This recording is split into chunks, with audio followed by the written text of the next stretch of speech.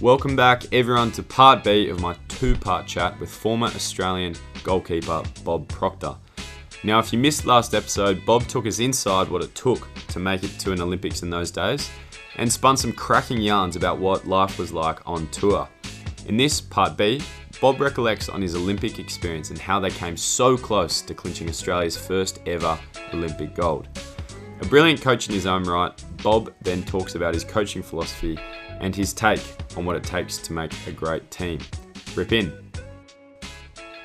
What was Europe like in the day? It seems like, I'm not sure, but it seems like the crowds back in those times were way bigger than what we get these days. Is that the case, well, or not really? The game, as we flew when we played at Limburg, and that was the first official Australian team to play on an artificial surface. And so we played them, and Merv Adams said to me, Paul Deering in 72, and I forget the short corner hitter, used to go out and slide at him. And Merv and the Germans had Wolfgang Stroder, and he was the leading goal scorer. He sounds tough. Yeah. And he could thump a ball, and Merv Adams said to me, I want you to slide the first corner. Yeah, okay. And you can trap the ball inside the circle, right? In those days. Yeah. You didn't have to wait for it to go back outside or anything like that. No, yeah. See, what used to happen is that the stick stopper would start from inside right, and the hand stopper would start from inside left, and they'd come in like a V, and they'd probably come in 1.5 meters. Now, if the goalkeeper goes out 2 steps, which is about 1 metre and a bit, you're not hitting from 16 yards. It gets a bit close. So Merv said, I want you to run the first corner. I said, yeah, no worries, Merv. So I don't know where I had the boots I was wearing, the hard toe, they were ankle high, and they had 6 studs on them, and they plastic. So you weren't in, like the blokes play now with the ripple soles. You've got. So I'm on the line, and Merv says to run. I'm going to run. I'd run through a brick wall for the guy. As much I thought of him. Before he's a sensational human being. Anyway, so the push-out's on, and I've taken off. The trouble was I slipped. And I went, I am in dead slip trouble here. Merv said run. Everyone's expecting me to run. So I ran. And at this stage I'm probably, half a yard, if not more, from where I should have been. So I thought, I'm just going to hit the deck. So I got pretty close to him. And as I slid, my left pad went underneath, and the ball hit me inside the left knee. The ball went out to the 25 sideline. Oh, Jesus, that hurt. Made the save, feeling real good for myself. Got back in the net. And when you get hit, if it's like boom, boom. I'm starting to feel sore, and I'm rubbing it. Anyway, made a couple of saves, and half time comes. I get off and bloody knees. And then I looked inside my knee, and you could just see it.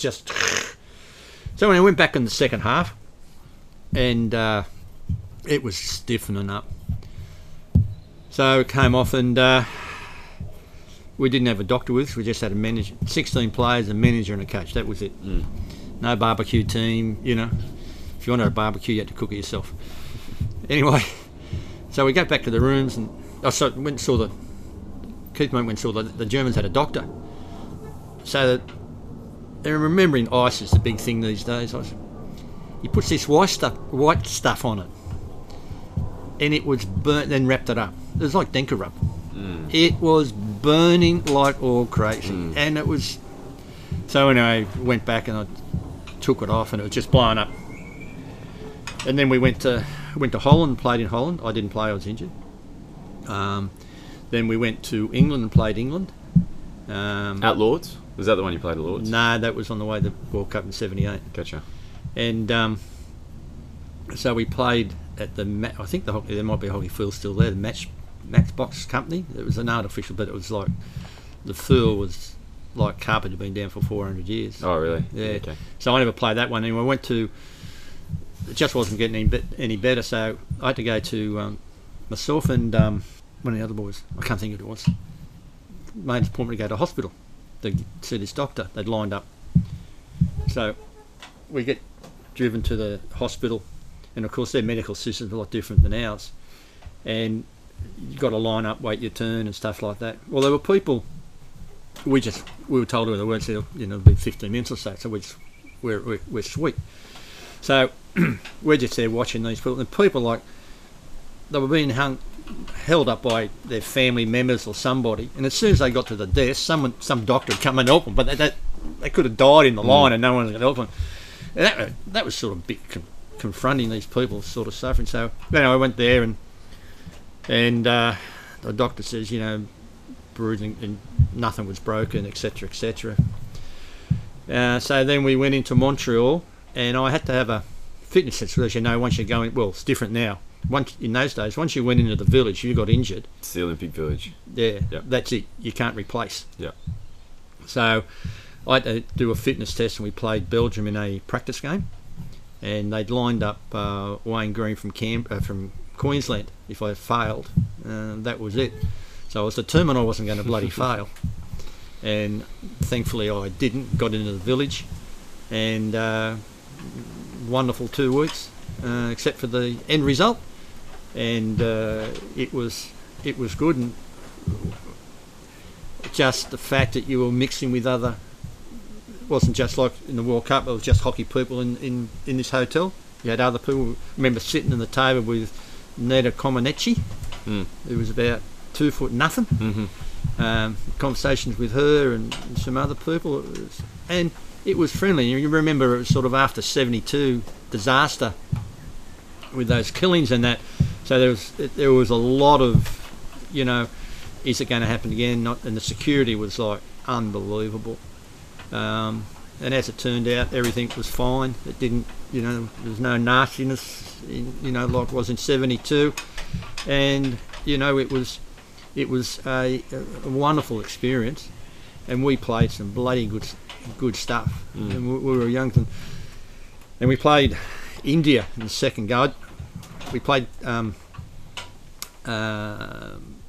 can't remember the first one. The second one, I didn't get in the team, and Merv Adams was a bloke, always played his number one team. And there was no interchange then. I mean, you had 2 reserves. Once you're off. So, and you're going to make 2 changes. So I didn't get picked, so I knew I wasn't getting a dig unless Graham Reid got injured, and I would go on. So, and because I trained so hard and this, that and the thing, I was really disappointed. And sort of after team meeting, I wasn't feeling sorry for myself, because you got to realise 16, not everyone played. So I sort of went out and sort of, if I get a chance, I'm going to bloody make sure.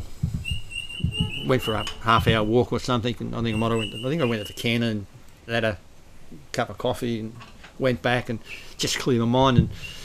And when that was, we won the first game, and the second game we played Canada, and I got picked in that, and I thought, Merv might be playing one against the other. Anyway, I made some saves against Canada and got picked, and we played India the next game, the reigning world champions. And in the dressing shed, Keith Merton ran up on the board, 3-1 win, and we've gone, went out, and half time we're 3-1 up. This is against the world champions. What were we ranked at the time? We never made the World Cup semi-final, so we're probably 6 or 7, somewhere down around there. Certainly the top 4. So you had the Dutch, Pakistan, so probably about 5th or 6th. Yep. And so he crosses out 3-1, puts 6-1. So we go out there, final score 6-1. We absolutely, it was probably the perfect game from us. It was. Do you know why? We'd been together for a little while. Remember, you only got together when you got on the plane or went somewhere, and Merv made you want to play. Merv wasn't tactically, didn't give you a lot of tactics. He just went out there and, you can save the ball, save the ball. And he spoke to people individually, so I don't know what he told other people, but certainly there was no great game plan as such. A little bit whatever, not like these days when you didn't have videos in those days, which is probably you guys would probably like. So So I think it was just a game that we just got a taste of it. The fact we were 3-1 at half time and didn't want to take our foot off the throttle. And again, after that, there was rumours and paper talk that the Indian houses were being burnt down, they'd been disgraced, this, that, and the other. I think it was massive in India, massive. And then we had to play Argentina, and when that we're in the semis, and we lost. And I remember we were at the next day we were in the canteen, and Holland, Glenn Holland, he was a 1500 gold medal certainty, and obviously didn't know who we were.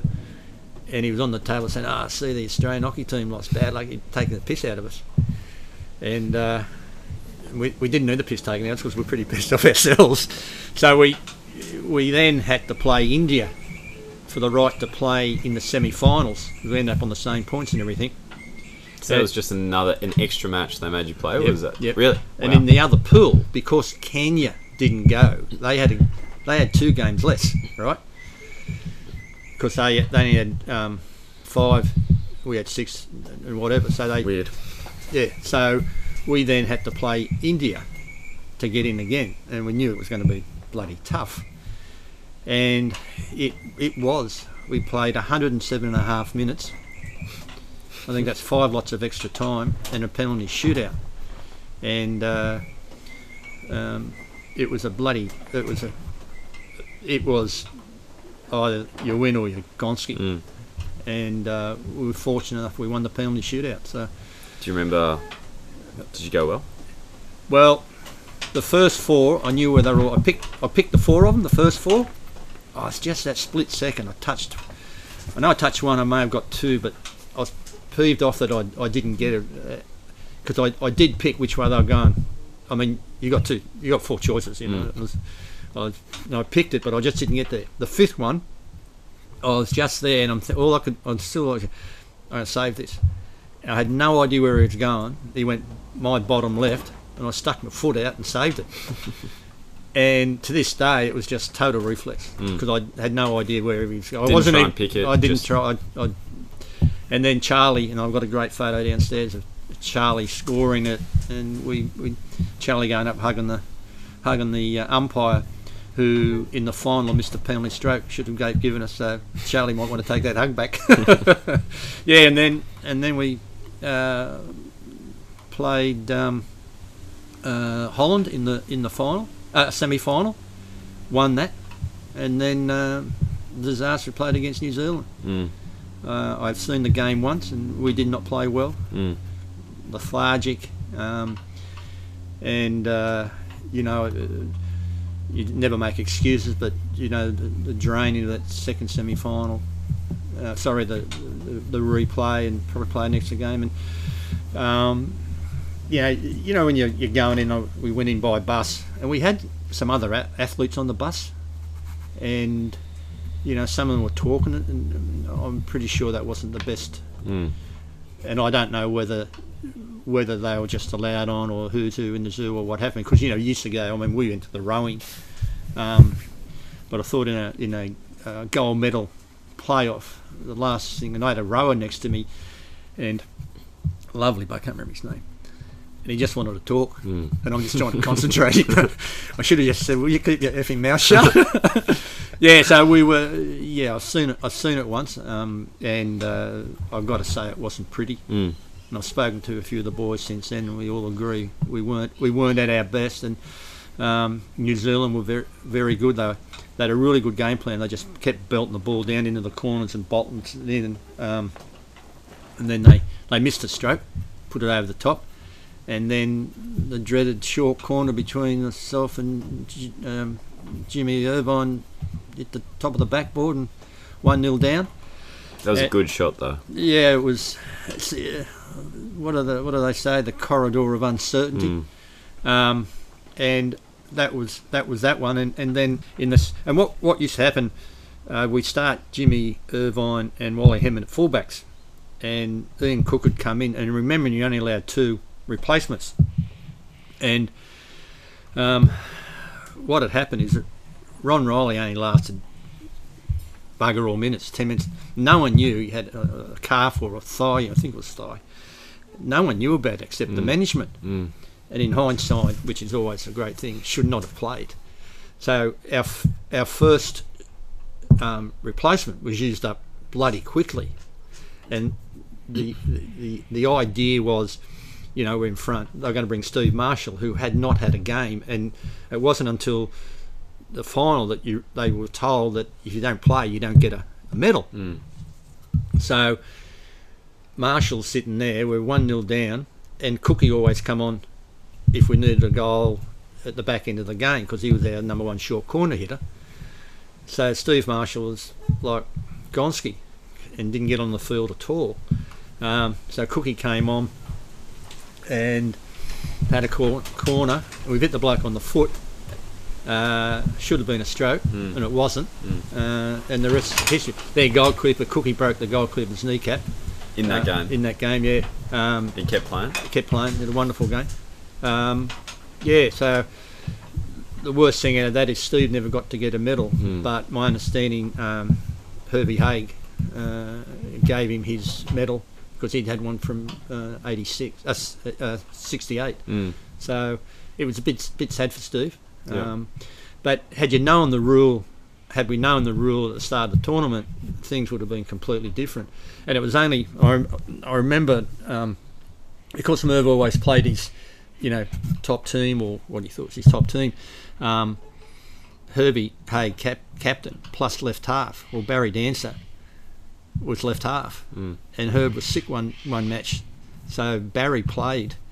And I always wonder if Herbie didn't get injured, sick, would have Barry got on the field too? Maybe he would have, but I don't know. So so as I said, it was a bit disappointing for Steve, all the hard work not to get on the field, but more so not to get his medal. But Herbie being the great man that he is, no, sure he did. So, and then and that was it. We're all disappointed. I've seen some footage of it actually. There's a 3-minute video. Couldn't find much, but there is a 3-minute video. I actually heard about that game a long time before I ever met you, because my old man, a Kiwi, his science teacher is Barry Meister or Barry Meister. He played. Who played in the game. So I grew up learning about the Kiwi gold medal. But hearing about the other side, it looked a lot like you guys, in the 3 minutes that were, the last minute seemed like absolute mayhem. Like it was just, you were nowhere, obviously, because everything was down the New Zealand end, and it was just madness. And the thing about it, you so far the joint was it was at a university, the field, and it was like a bit of a coliseum, a big wall at the back and whatever. It was quite a nice place to play hockey, and the grandstand were chocolates. I mean, it was any final of the Olympics, people come out of the woodwork. So it was a great atmosphere, and they played bloody well. They tactically outdid us. Outside we were sluggish, and only reason I got a game is that Ron Riley's daughter worked with Channel 7, and she'd never seen it, and they were there. So Ron got a thing cut of it and gave me one, and I've watched it, and as I said, it wasn't our finest moment. We didn't play well. They played extremely well, and they missed a stroke. I don't think we had too many chances. Had Ron play, because he was on fire in that tournament, may have made a difference. But ifs and buts of this world, you take the good with the bad. So and then so that was it, and then. The next trip was to Argentina for the World Cup, and that's where we played at Lord's. Walking through that, the long room, wonderful. I remember we were warm up. We played England. We played Scotland on the following day, and I played against England. And Rowan Dick and I always had to go to the toilet for a game. And when you're in the middle of Lord's Oval, I'll probably get fined for this. In the middle of Lord's Oval, there aren't too many toilets. So Rowan Dick and I, down on one knee, and did the job, and think I'm the only person who's ever pissed at Lords or on Lords. Because it's a long way away. Like the hockey field, presumably in the middle of the pitch, and it's a long way to get. It's a long way to get there.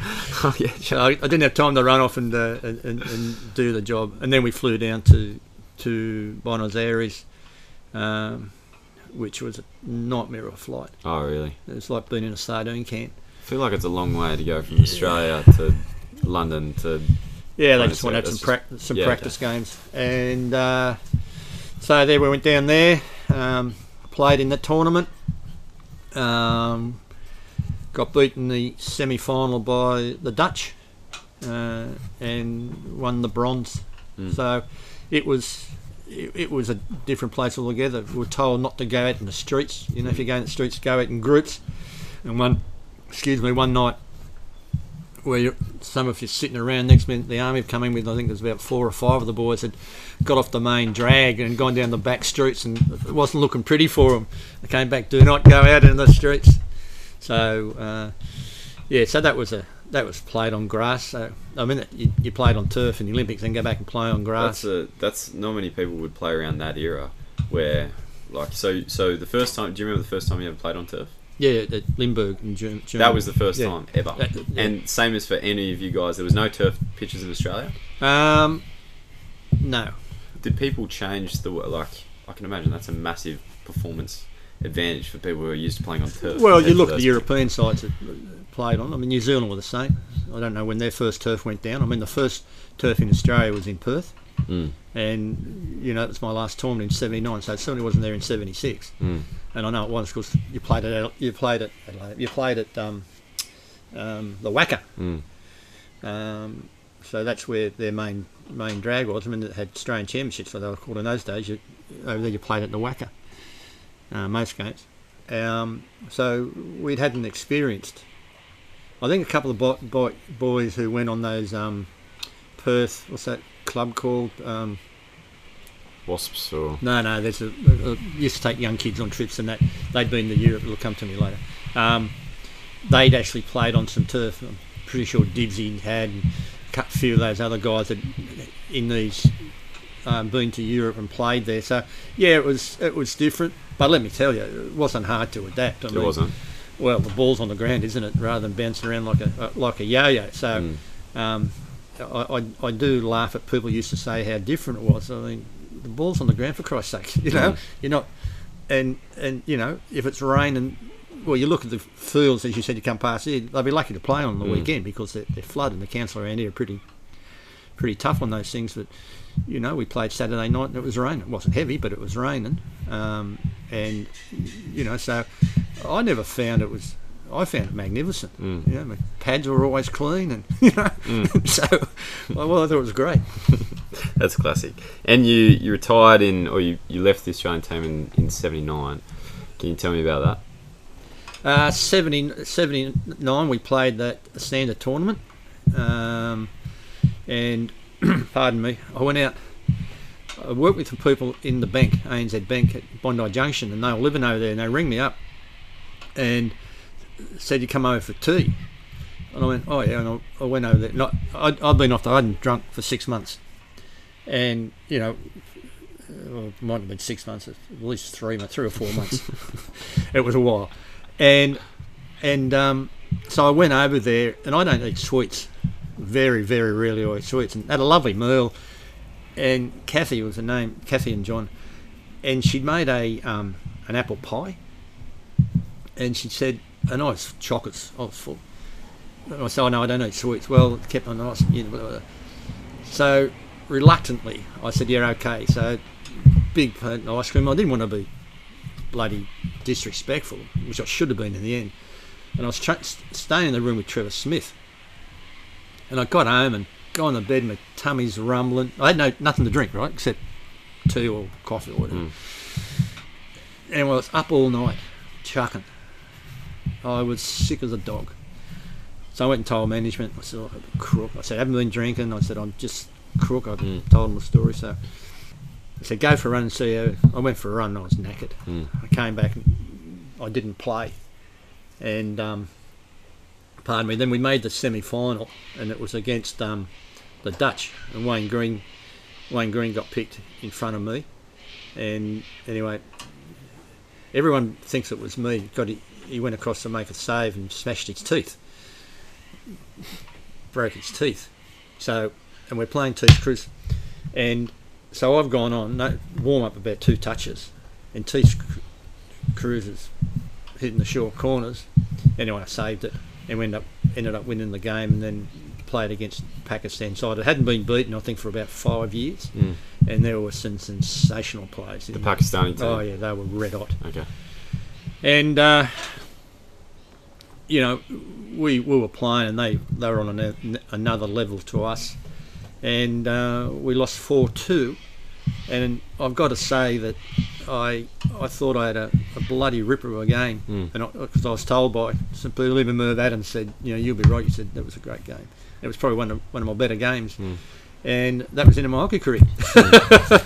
So obviously someone didn't like. I got picked in the '80 squad, but of course hockey didn't go to Moscow.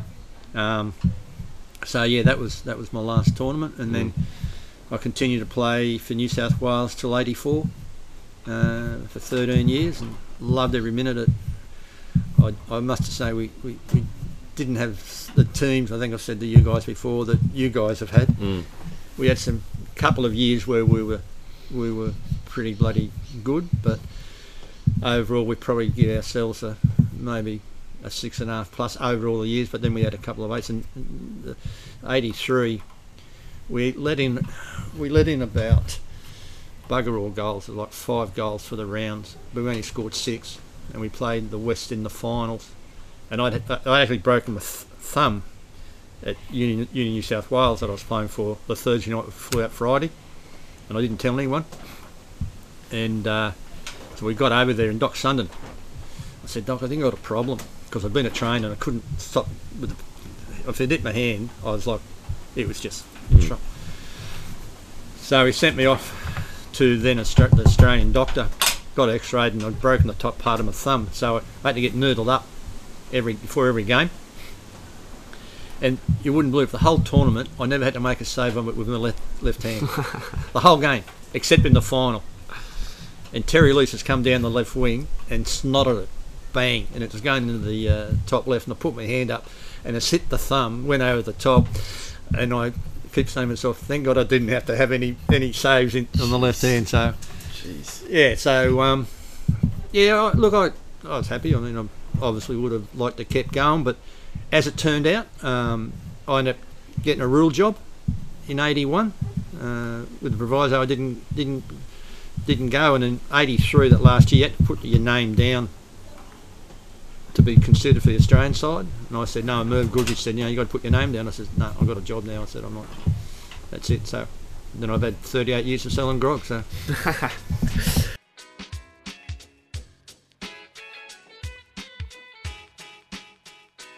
Our hero of hockey for this week is Jack Rowe. Thank you very much to Peter Rowe for the nomination. Now, we don't have a lot of information about Jack, but by all reports, he's a great teammate and mentor to younger players within the club.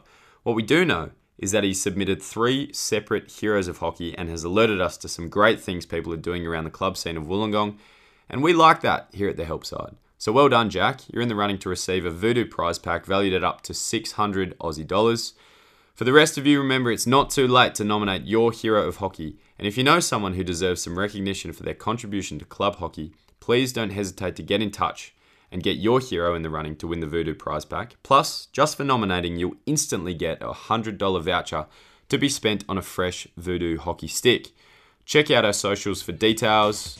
Now, back to Bob.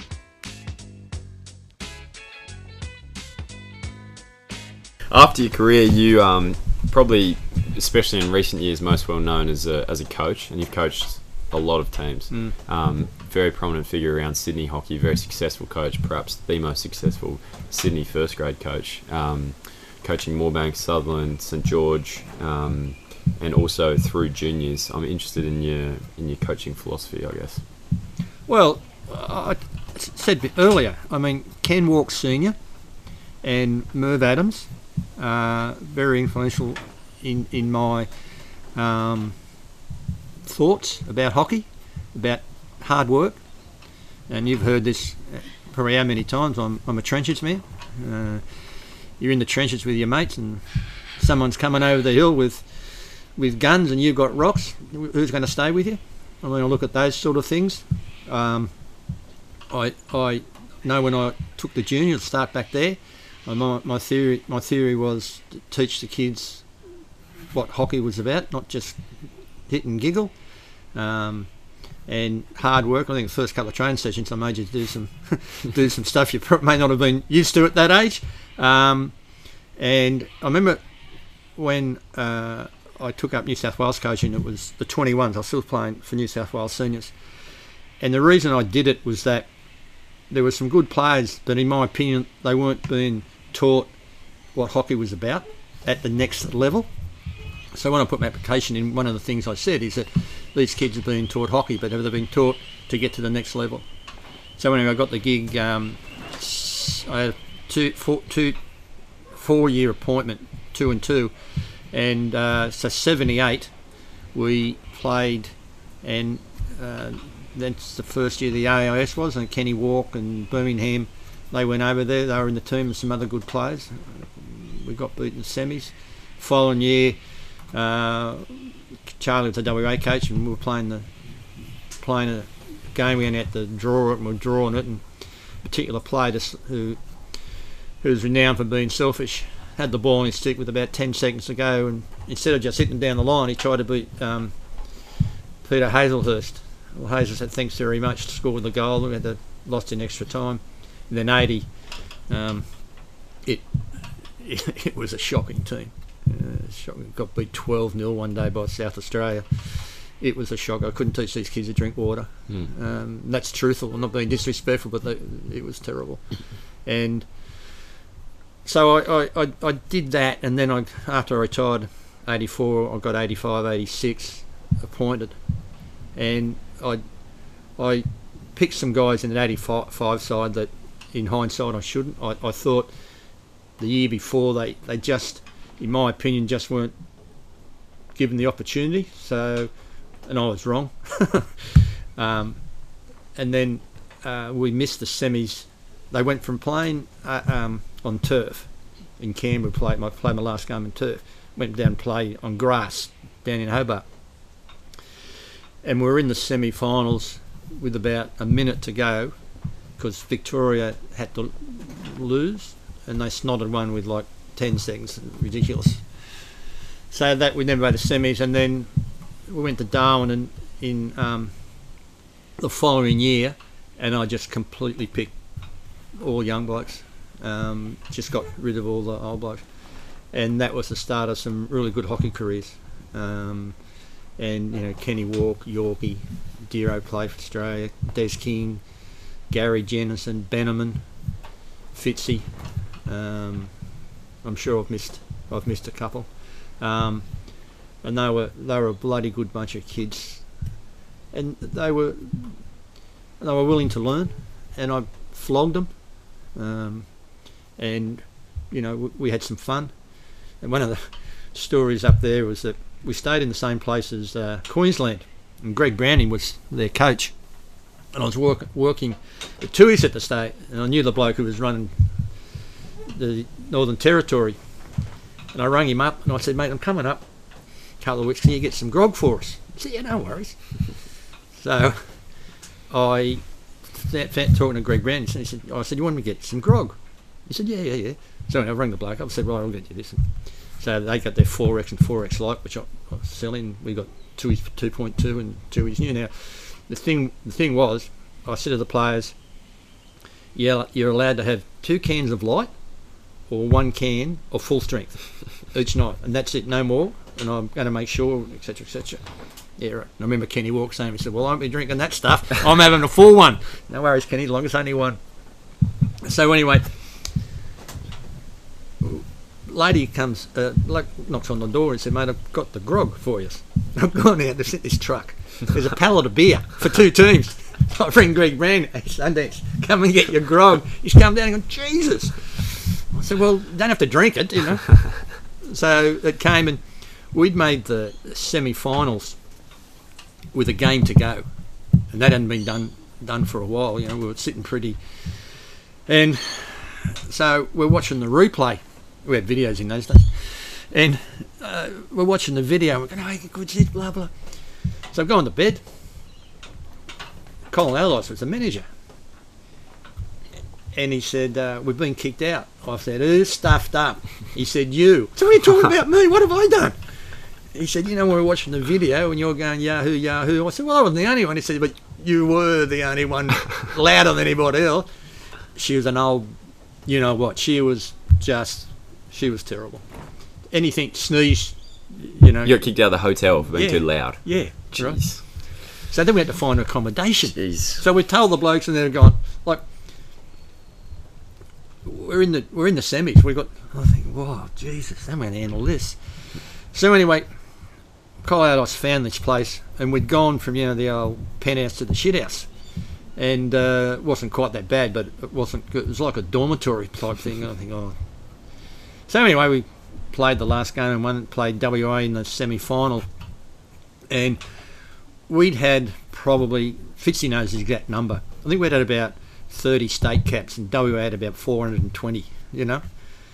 And we went out there, we lost 2-1, and we had some chances to score. And when the boys came back around as a group, the grandstand stood up and cheered them and clapped them. It was wonderful. I still remember it. And as I said, they ended. Then we the team, I think the night we won 2 changes. 87, we played WA in the final at Sydney here, and I got no doubt we had Kenny Walk, who was injured, and we gave him a fitness test in the morning, and he was struggling. And I said to him, I said, "Kenny, I don't care, you're going on one leg, you're going to play." I said, "You're not going out like this." And he went for it. He said, "BP, I just can't do it." And I was really saddened for that. So yeah, had he played, I think it might have been a different. We only lost 2-1, and I remember Benners got the ball. And he had Craig Davies he beat, and then the goalkeeper. And I knew if he got past Davies, it was in the back of the net. And he's taken Davies on his forestick, and Davies says, "Thanks very much. See you later." But they played well, and then the fall, and they won for a couple of years after that.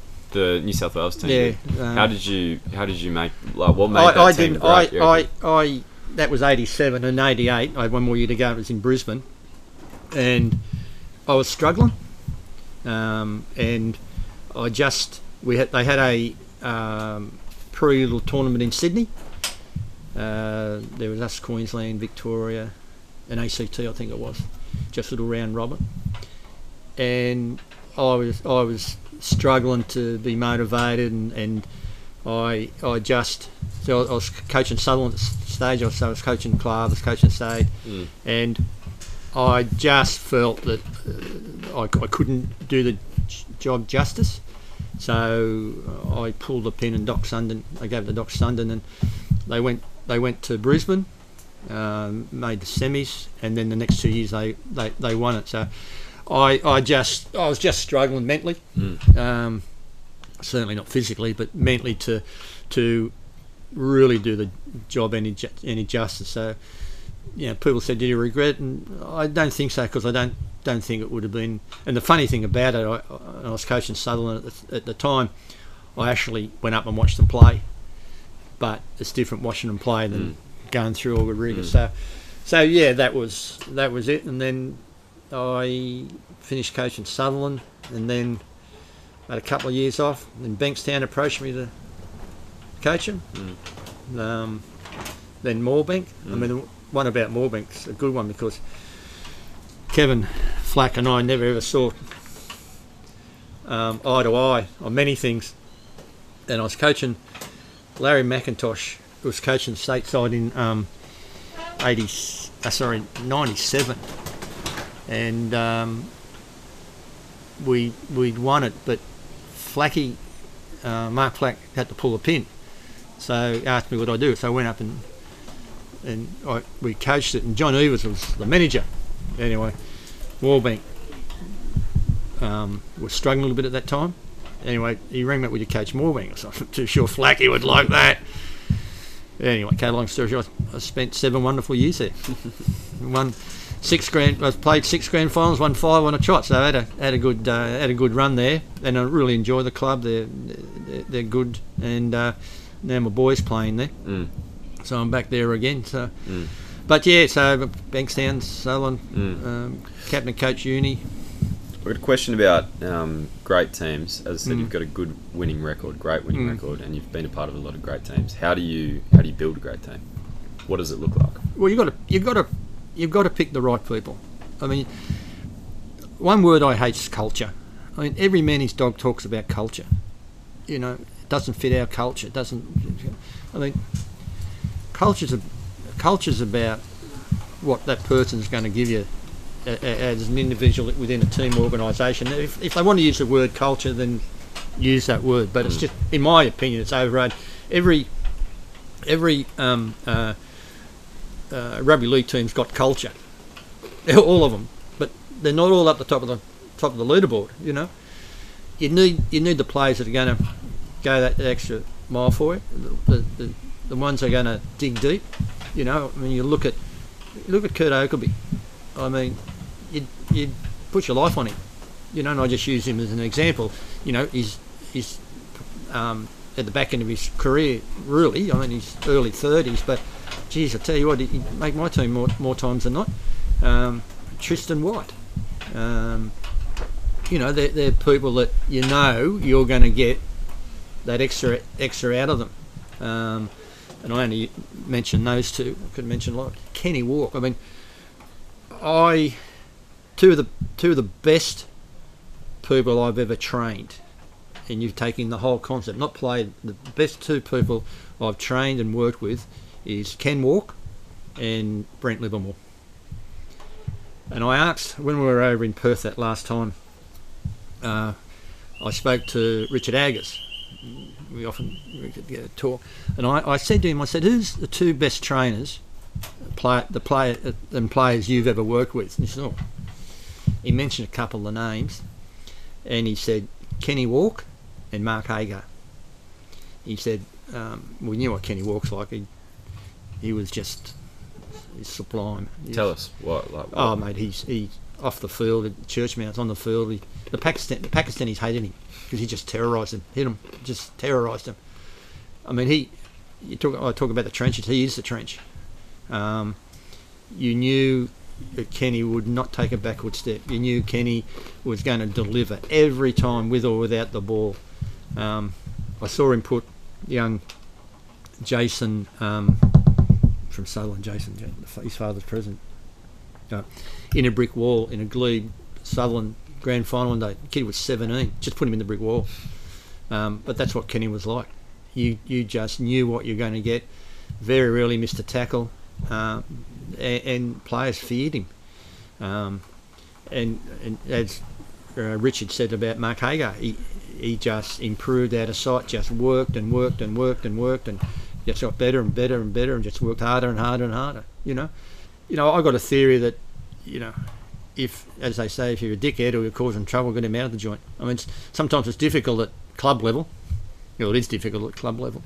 But when you get in the representative circle, you've got them. You either do it my way or the highway. And if you look at, you look at me, I've had to discipline some players. I've left players out of games because, I mean, Mark Harris and Mick, we played. We play weekends away. We played down in Wollongong on the Friday night, and then on the Sunday we played South Australia that weren't the hottest.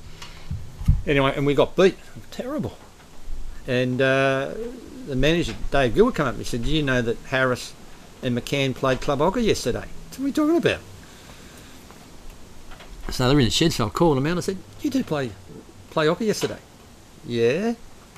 "Why?" "Well, you didn't say us we didn't have to." I said, "You're kidding, aren't you?" I said, "You're New South Wales team." And Mick said, "Oh, we were short." I said, "Well, it's not my problem."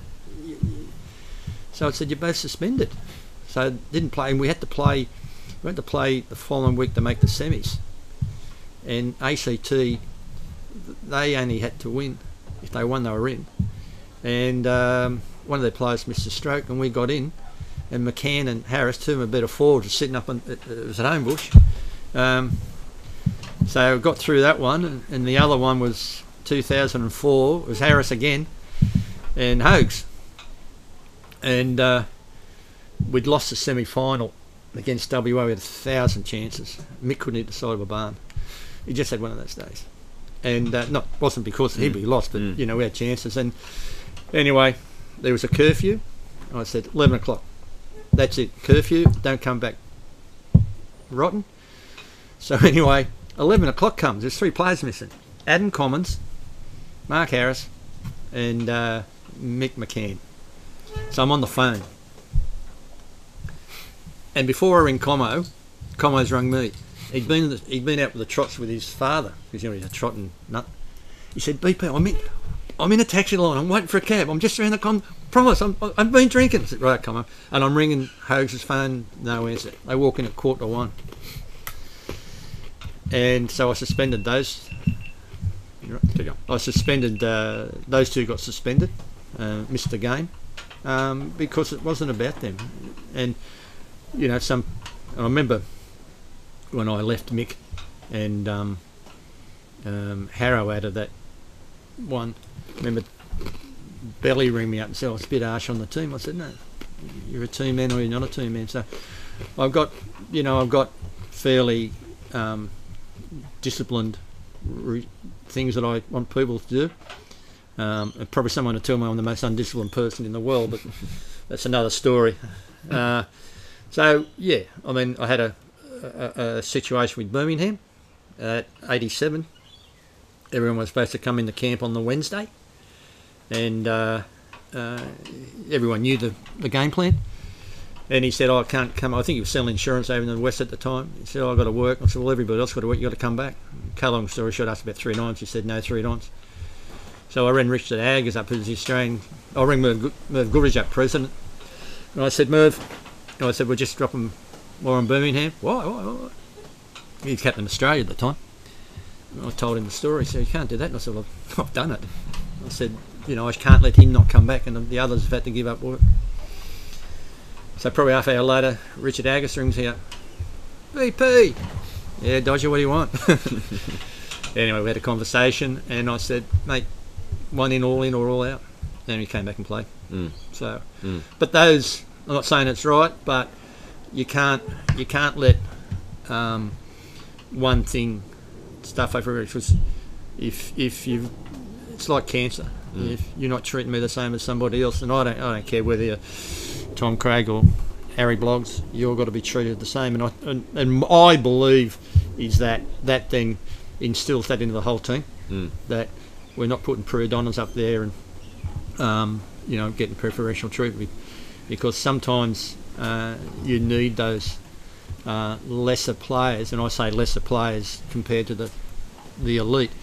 They're the ones that win comp for you, the whole team. So so it's about, and then making sure that, and you've heard this before, that they can trap, they can pass, they can support.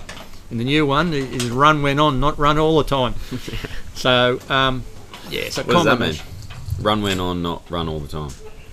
Well, you look at, and I won't mention names, when they get the ball they're going to take it on.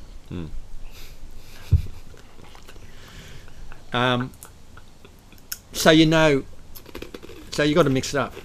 So when I was teaching Ryan, and when I was coaching stateside, Ryan was on my back as a 2-year-old, and all he ever used to hear was trap, pass and support. And you look at Ryan's early stage, he used to trap it and pass it and pass it and pass it and pass it, and support and whatever.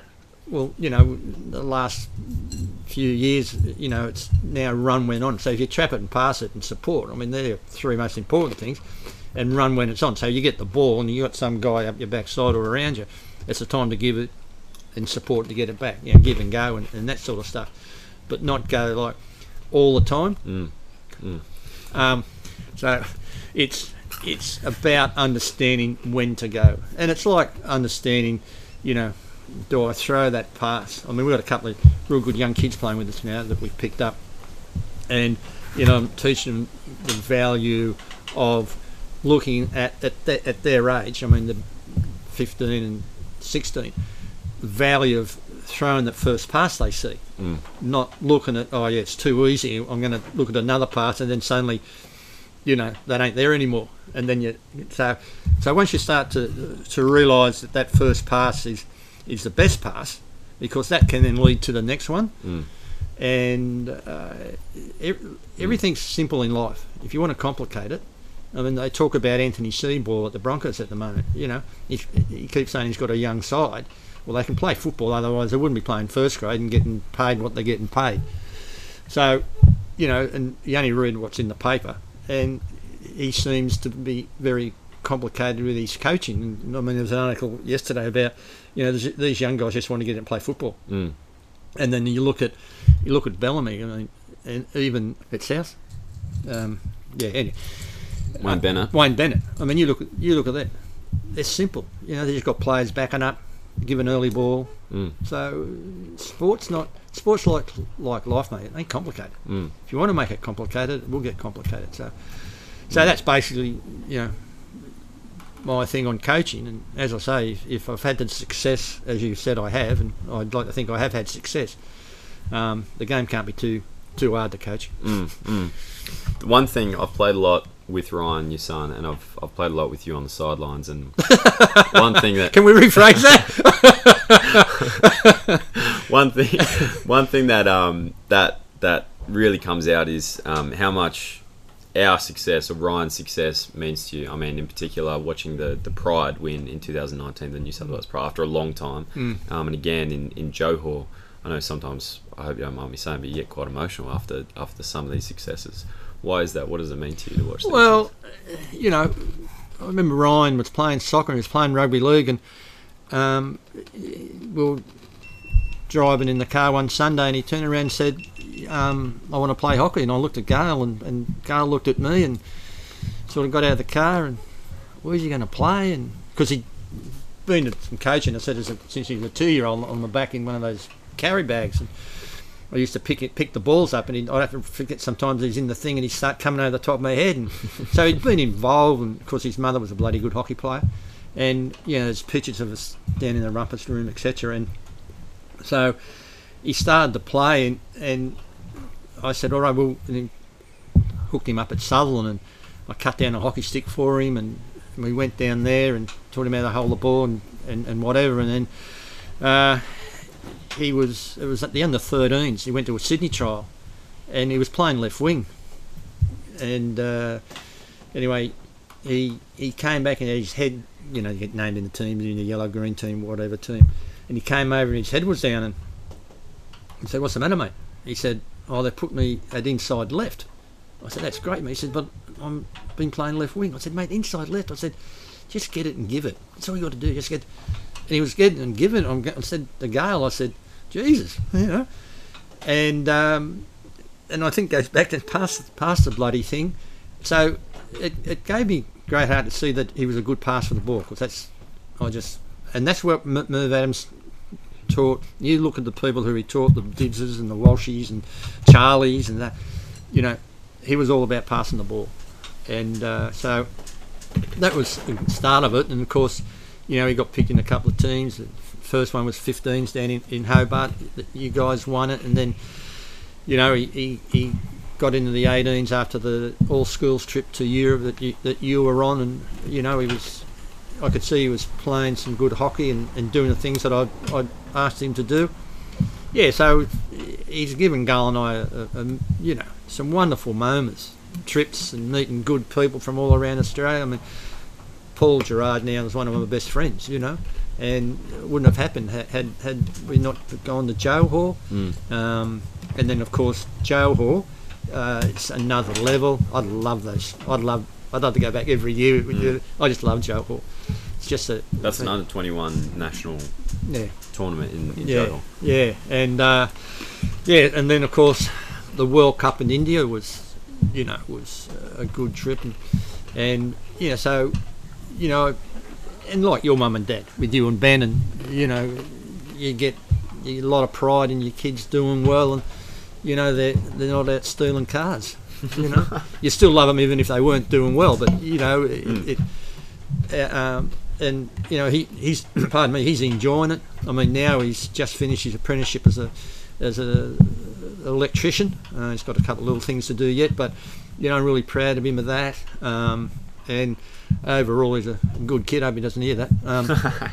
You won't listen to this, don't worry about that. Yeah, but yeah. So it's given Gal and I immense pleasure. And you know, I when I coached St George, he was and an where he come with me, and he did. So he was in that team which you played against, which you know had some, you know, Hayes, Govers, Brook, and some players that were really young, 16s and that, playing against men, and you know they held their own, got a couple of floggings, but you could see the improvement of them. And then when what happened at St George happened, which was disappointing, he went to Moorebank and sort of just got to that those next levels, playing with some good players, and being able to express himself. So yeah, it's been good. And of course, you know, you lead on to, you know, I'll say it, I mean, disappointed he didn't get picked in a couple of the New South Wales sides early on, but I'd probably get sued if I went over that one. And so, you know, he played with South Australia, played with ACT a couple of times, and then rightly got picked in the and I'll say rightly got picked in the New South Wales side. Then we got beaten up in Tassie, and then of course up in Brisbane, sorry. And last year, you know, the pride, it was just wonderful following you guys around, playing some good hockey, and yeah, I was emotional because you got to remember I played 13 years as a player for New South Wales, lost 2 finals, and I, you know, more 5th and 6th, and we came last in 73. So to see that is good, and you know, Rick Charlesworth reckons New South Wales were chokers. So we were for a lot of times, but you know, you take the win when you can, and you know, it was bloody good. And the thing I got out about that is that I could not put a finger on any player that never contributed. And you know, there were some players that came in for one game, a couple of games or whatever, and I don't know how many players we played, probably 17, maybe 18, something like that, yeah. So there wasn't one player that I would say didn't contribute towards that success. And and of course, you know, coaching staff, I mean, Livers does like his meetings. And obviously it does work at times. So and I remember being down in that dressing room after the game. I mean, I was full of pride as though I'd won the bloody thing. And I wasn't just happy for Ryan. I was happy for, I think I kissed everybody, didn't I? I remember kicked or hugged or whatever. So, because you know, we've had some bloody good teams in the past. I mean, I'll look at that one in Darwin. I mean, you had 8 Australian players in there. You know, the one in Perth the following year. I mean, you know, the same thing. And there were elements in both those sides that, and I think even in the Brisbane side, there were elements in there that needed to be fixed. In my opinion, they were fixed, and you get the chocolates. You know, there's no use saying I went through undefeated, not playing in the final. I mean. And when you look at it, you know, last year and this year, a marked difference in some aspects of the game, and you got them right, and you got the results that you deserved. You know, and I mean, one player said there was just a bunch of young kids playing hockey. that was from a young, well, catching up, and you know, we were just talking about it, and he said it was just a bunch of young kids playing hockey that enjoying themselves. And I think, you know, that came out in the games. It was awesome. It was a good year. We're going to wrap it up, but before we do that, a few things I do at the end of every interview is a couple of quick questions. Standard questions. The first one is the best player you've ever played with. Now, you've mentioned Kenny Walker and Brent Livermore as people that you've worked with, but the best you've ever played with. Well, I played with Kenny. There you go. Easy. Easy. Oh, look, I've played with some of Australia's and against some of Australia's best hockey players. Charlesworth, Bells, Walshalls, Trevor Smith, just to name a couple. And it's all right when you're playing with them. When you're playing against them and get smashed all the time, it's not the best, but in their own right. But as a competitor, he was just everything. He was everything that you wanted, and as a fullback, especially with being a goalkeeper. And he had a bloody good partner in Michael York. I mean, I wish in those 13 years that I played, I had a York on a walk in front of me. It would have been a lot easier. And that's no disrespect to the other people, but yeah, look, Kenny Walk. I played with him a couple of times, and he was dynamite. And that's when he was young. Best you ever played against? Non-Australian. Oh, a couple of Packies, a couple of Indians. I can't pronounce their name. Just skillful. Oh yeah. I mean that Packy side. As I say, went through undefeated. Isla Din on the right wing, Carly Malik or something on the left wing. Rashid in centre forward used to hit you before you hit you first, then get the ball second. A good goalkeeper, tall bloke. And probably the best player is a guy called Ajit Pal. Played centre half for India, and pardon me, he was just magical. And this was on grass. And when we played in that draw to playoff to get to the semis in Montreal, he was just at the top of his game. He was untouchable. So, and in the final against Pakistan in KL in '75 in the World Cup, the same thing. He just give him the ball, I'll get you home. And so he'd probably be the best I saw. Final question. Building a good team as a coach, you've got one piece of advice that you could give to someone who's taking over charge of a team, of a first grade club team. What would I give the new coach? Or one piece of advice to give the new coach? Keep it simple. That works. On that note, I reckon we'll leave it. Thanks for chatting. No worries. Thank you. Thanks very much. Cheers. No worries.